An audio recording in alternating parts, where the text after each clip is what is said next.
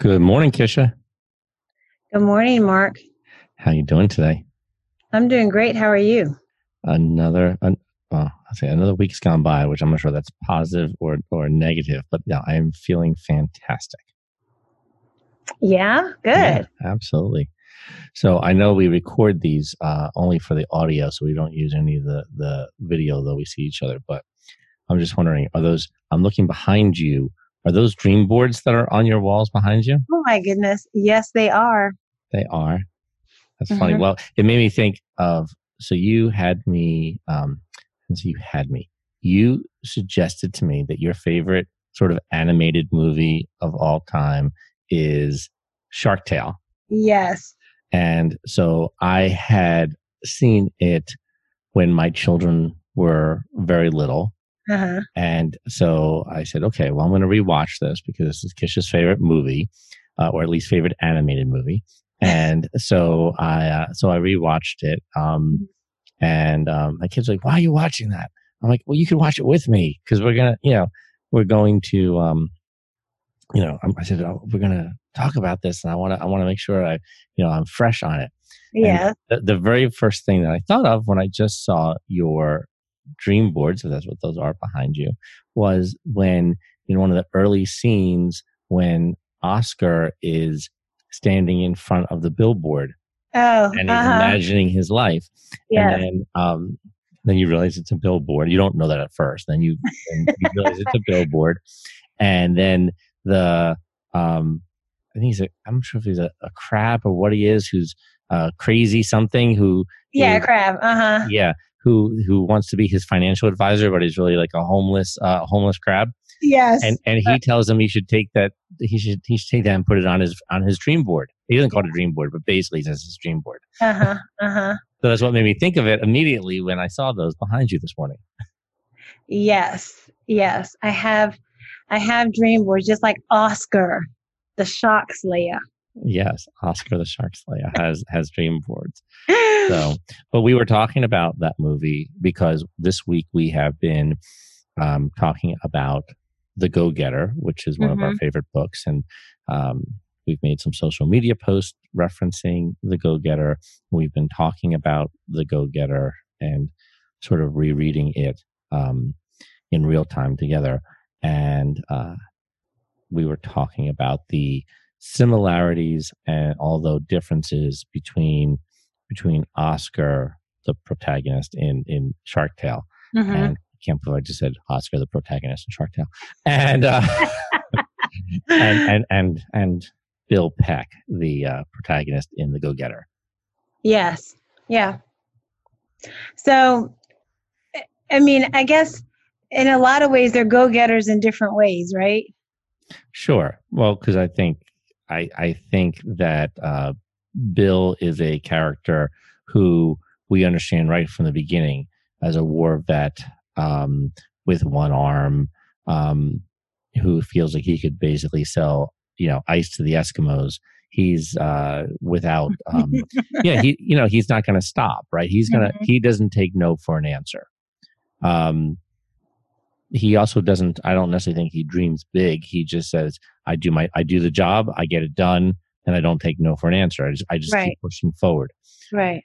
Oscar, on the other hand, is looking for get rich quick schemes, right? He's looking to get there, but he's looking for he's not necessarily looking to put the hard work in. He's looking for the fastest way to get there. Yes, and it's kind of like, and he comes full circle. In the beginning, he's like the slickster, right? I'm gonna do it this way. Runs up debts. It's like the fish struggles, but kind of how sometimes we struggle through coming into our own identity or into our own selves. So his represented more of an internal go-getting to me, as opposed to say Bill's was an external go-getting that we can actually read about. Because Oscar and Shark Tale went through a crisis of identity. He was the swindler. He was like, had IOUs up the yang for Mr. Sykes at the car wash. But then you see that side of him that's caring, getting Angie. What was it? Crispy Crullers? I forgot what they're called. He basically gets her like Krispy Kreme donuts when he comes to work and stuff, right? Right, or Crispy Kale or whatever it is. Yeah. In the little Krispy Kreme-esque looking bag. Yeah. And it's like, and so that movie though was animated, and we talked about this, how you can watch it with your kids and still be able to relate to a lot of those examples as an adult. Well, I there's a bit of a poignant part early in the movie when you understand that Oscar is very concerned about how he's viewed by others, and Yes. he does not want to be a nobody. Right. And he tells and there's this flashback or this story about his father and how his father was this amazing tongue scraper at the whale wash. Yeah. And he has all these the whale wash, yeah. Right. Yeah. And he has all these pictures of how his father won best tongue scraper year after year. And there's like, pictures on the walls, and you see this his father fish getting older in each year. And he's so proud of him. And then he goes to like show and tell career day and talks about his father. And all these kids are like, your dad's a tongue scraper. That's nothing. You're a nobody. And he's telling Angie, I don't want to be a nobody. So the outside perception of him is as much, if not more, Angie, important. who was the best friend. Right. Yeah. He's more concerned about, I think at some point, about how others view him, at least at that part. And up till then, you understand what drives him for the get rich quick schemes is he just wants to get there so that he's a somebody. And he wants to, and then so he wants to look good without having acquired the depth of being good or whatever that is, right? So, which is so interesting because yes, he's concerned. I think that's why I like this movies, because it shows oftentimes what could be the hindrances for us becoming go-getters. Whether those are like him, past limiting thoughts about how his dad was, and then the need to portray a look of having been successful, though he really wasn't. Yeah. And how, as a result, he became famous, not even by actually slaying the shark. Right. Yeah. The shark dies, and he takes credit for killing the shark. So he hits that fame and fortune that he so desires, without actually putting the work in. But then he learns that, I guess, that such success is fleeting. Well, because he struggled morally. It's so funny that we're talking about an animated movie. I laugh. Maybe that's why I like this movie so much, is because it's an animated movie about a fish who is portrayed as a shark slayer. However, he struggles in his morality as he gets famous and realizes that he's living on his fame through a lie. And what he has to do to continue to perpetuate that lie, even to the point of getting Lenny to pretend to be the shark.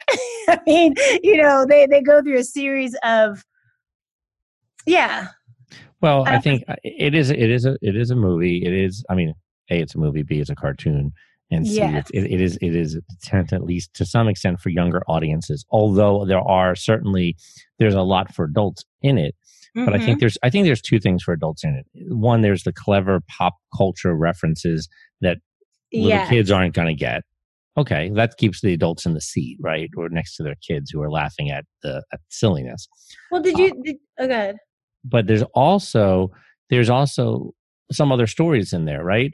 There's Angie, who clearly is in love with Oscar, but is willing, but is a good-hearted, good person, right? Yeah.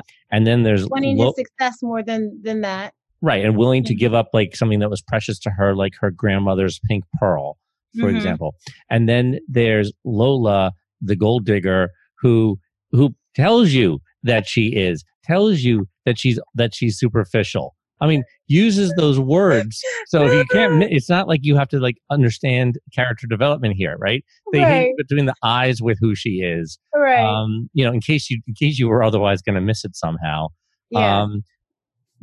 But there is that morality story in there too, right? So I don't know. Yeah. So okay. So for me, so this is where, like, Bill Peck in our book, The Go-Getter, has basically he has set he is who he is. He's reconciled who he is as a person, and his go-getter and how his determination plays out is already established. In Shark Tales, I think the go-getting that happens in the end for Oscar, that's why I say it's internal. He is go-getting to the place of morality, and that do you understand what I'm saying? I think so, but explain a little. Meaning, like, all the obstacles that Oscar overcame made him a better person to become a true go-getter. Bill Peck in our book had already overcome whatever those issues may have been, because he presents simply as a go-getter what he's willing to do to overcome obstacles to be successful. Sure. I think there's another side to both of them to some extent. Although Oscar has role models that he can look to for inspiration, like his father, and he mentions that he's at least as a kid he's so proud of his father, and even whatever he says with a certain amount of, again, animated reverence, how impressed with his father he is. He doesn't follow his father's inspiration only goes so far for him, at least through a good portion of the movie, right? Yeah. Whereas in comparison, by the time we meet Bill Peck, in terms of his life, right, he talks about his brigadier, the brigadier general who commanded him as his inspiration, right? And that's what he says. The brigadier would say, it shall be done. And that was his motto. That was his driving force. If you had a mission, it shall be done. You will not succumb to the obstacle. You will overcome the obstacle. It may change how you do things. You have to look at how to do it, but very well, sir, it shall be done. Yeah. And so for him, that was his North Star. Yeah. So that's what I mean. So he has, so that's what, I guess that's what I'm referencing. He has and understands his North Star. It's like we come into his life having already understood and being a go-getter. Oscar has a North Star, but he's got to kind of find it again to get back to that place. And what I think is good about that is that it's like that sometimes in our lives, right? Sure. Our listening audience is going, okay, did not know I was going to tune into 31 minutes this morning for a dissertation on and comparative of a book written in the 1920s to a cartoon movie. Animated. You don't say cartoon and film. Sorry, an animated film. That's right, animated film. With I would suggest they're not even just Oscar nominated, right? We've got Oscar winners: Will Smith, Angelina Jolie. Is she winning an Oscar? Did she win an Oscar? I don't know. Maybe not. Okay. Robert De Niro.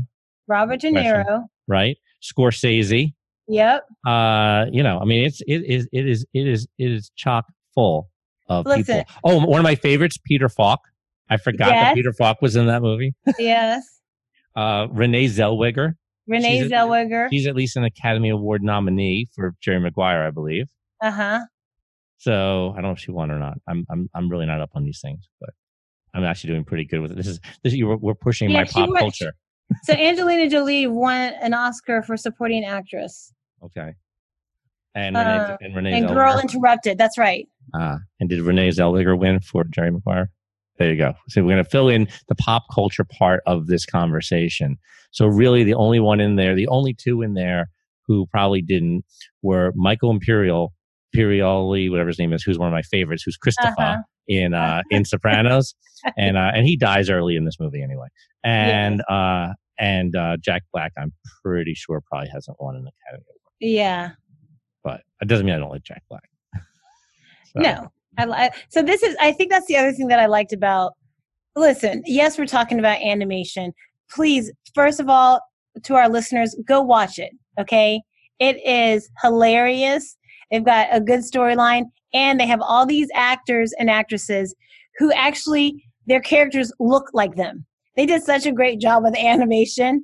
And so at the time when I read this, like you, when my children were younger, they got all the nuances. They can't. I remember my son going, "Mom, Seven Gup," instead of seven. Right. And then they had Gup instead of Gap for the clothing brand. That's right. Uh-huh.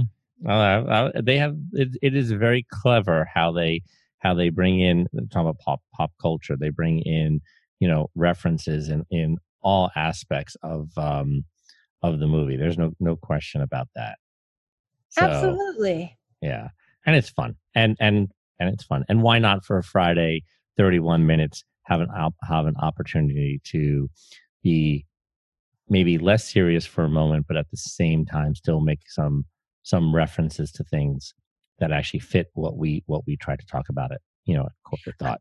Yeah, I think that you can get inspiration from a lot of things. And so we were having the discussion, and Shark Tales, there were a lot of nuances in there that remind me about life, and sometimes maybe the things we struggle in, some things that people need to be coached in, if we recognize that on our teams or whatever, or people in our lives. And I felt that it coincided, if loosely, with the go-getter, how you can do it well and how you stumble in it, I guess not so well. So, well, but yeah. No, you're right. The other day on the Corporate Thought podcast, my guest was Marsha Wilson, who is the CEO of a cyber company called ScaleSec. Mm-hmm. We had this great conversation. We didn't talk about ScaleSec really. I mean, there were some references, but frankly, most of what she does for a living is so over my head that I'm just in awe to begin with. But I had absolutely no idea what the hell they do. And that's okay. What we really talked about was leadership, and we spoke about how she leads and how she finds her employees. Yes. This concept, she makes everybody, when they first start, read a book called The Trusted Advisor, which I've never read, which I am now going to be reading. But we talked about that. We talked about how she works with her teams, how she picks them, how she motivates them, and how she gives them time to go and grow for themselves. And she says, I'm not stupid. I don't expect that people are going to stay here for their career. They're going to want to advance. They're going to want to grow. There's only so much they can do and enjoy here before they want to do things. So rather than fight it, I encourage it. I want them to spend their time at ScaleSec to develop and grow. And when they're ready to leave off for something else, I wish them well. And that's the way that she builds her company, which is refreshing and different. It is. I mean, I like the approach of, having them read a book, and, I guess it is a way to find out if they're self-starters or not. Every company, I think, has challenges, So, well, she said she identifies pretty quick if they're going to make it ScaleSec or not by even how they take to the book and how they build. She builds her corporate culture around this. So right. if you're just going through the paces and you're not really engaged the way they think, then you're going to be a clash with the corporate culture. Right. She's not changing the culture. She's trying to develop this culture. Right. I in one of the social media posts this week, we talked about, again, back to the book, since that's our book of this week is The Go-Getter.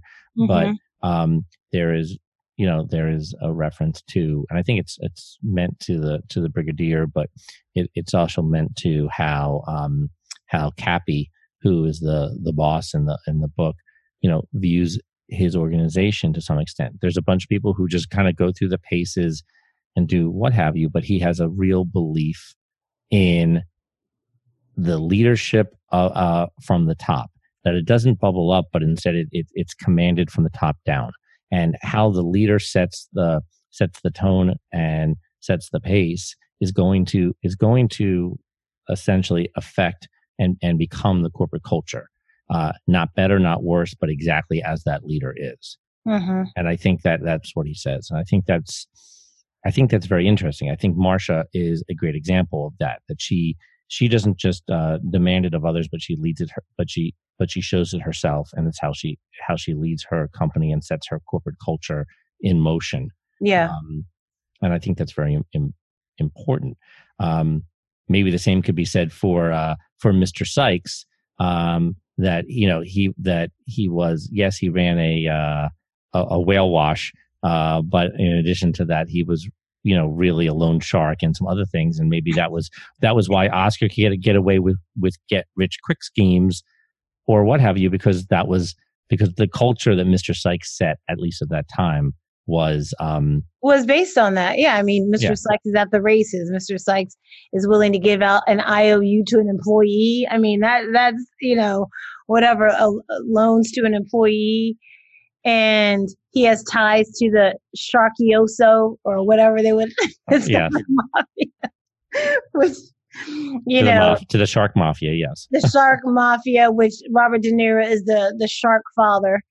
And and so you're right. It does set a tone. It does show what that is, and then what it takes to change what it takes to change that.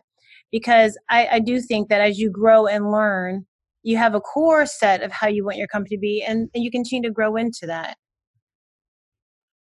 Yeah.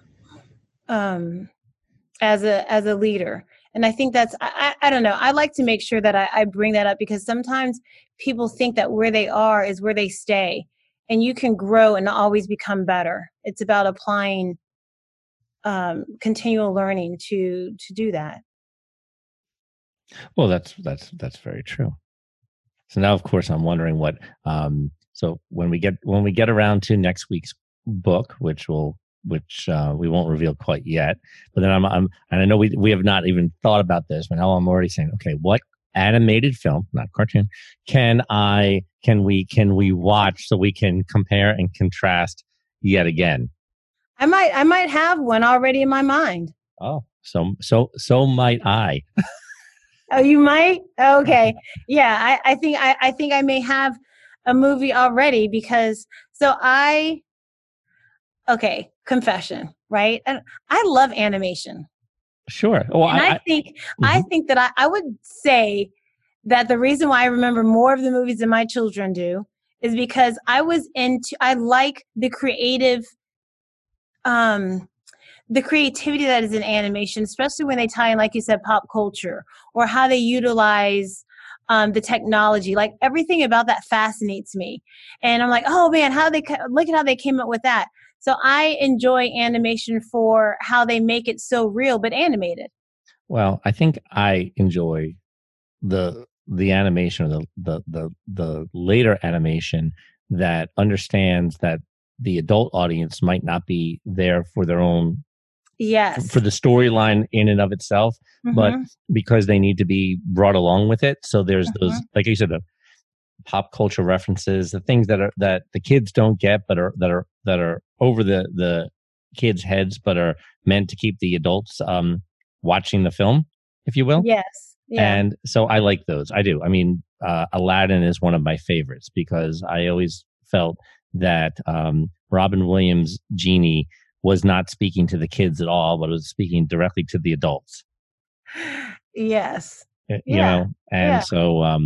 just as an example, and I think that's clever. I think it's clever when you think about how you have a variety of audiences, and how do you appeal to all of them on different levels with the same product. Mm-hmm. I guess you could probably say with your product, with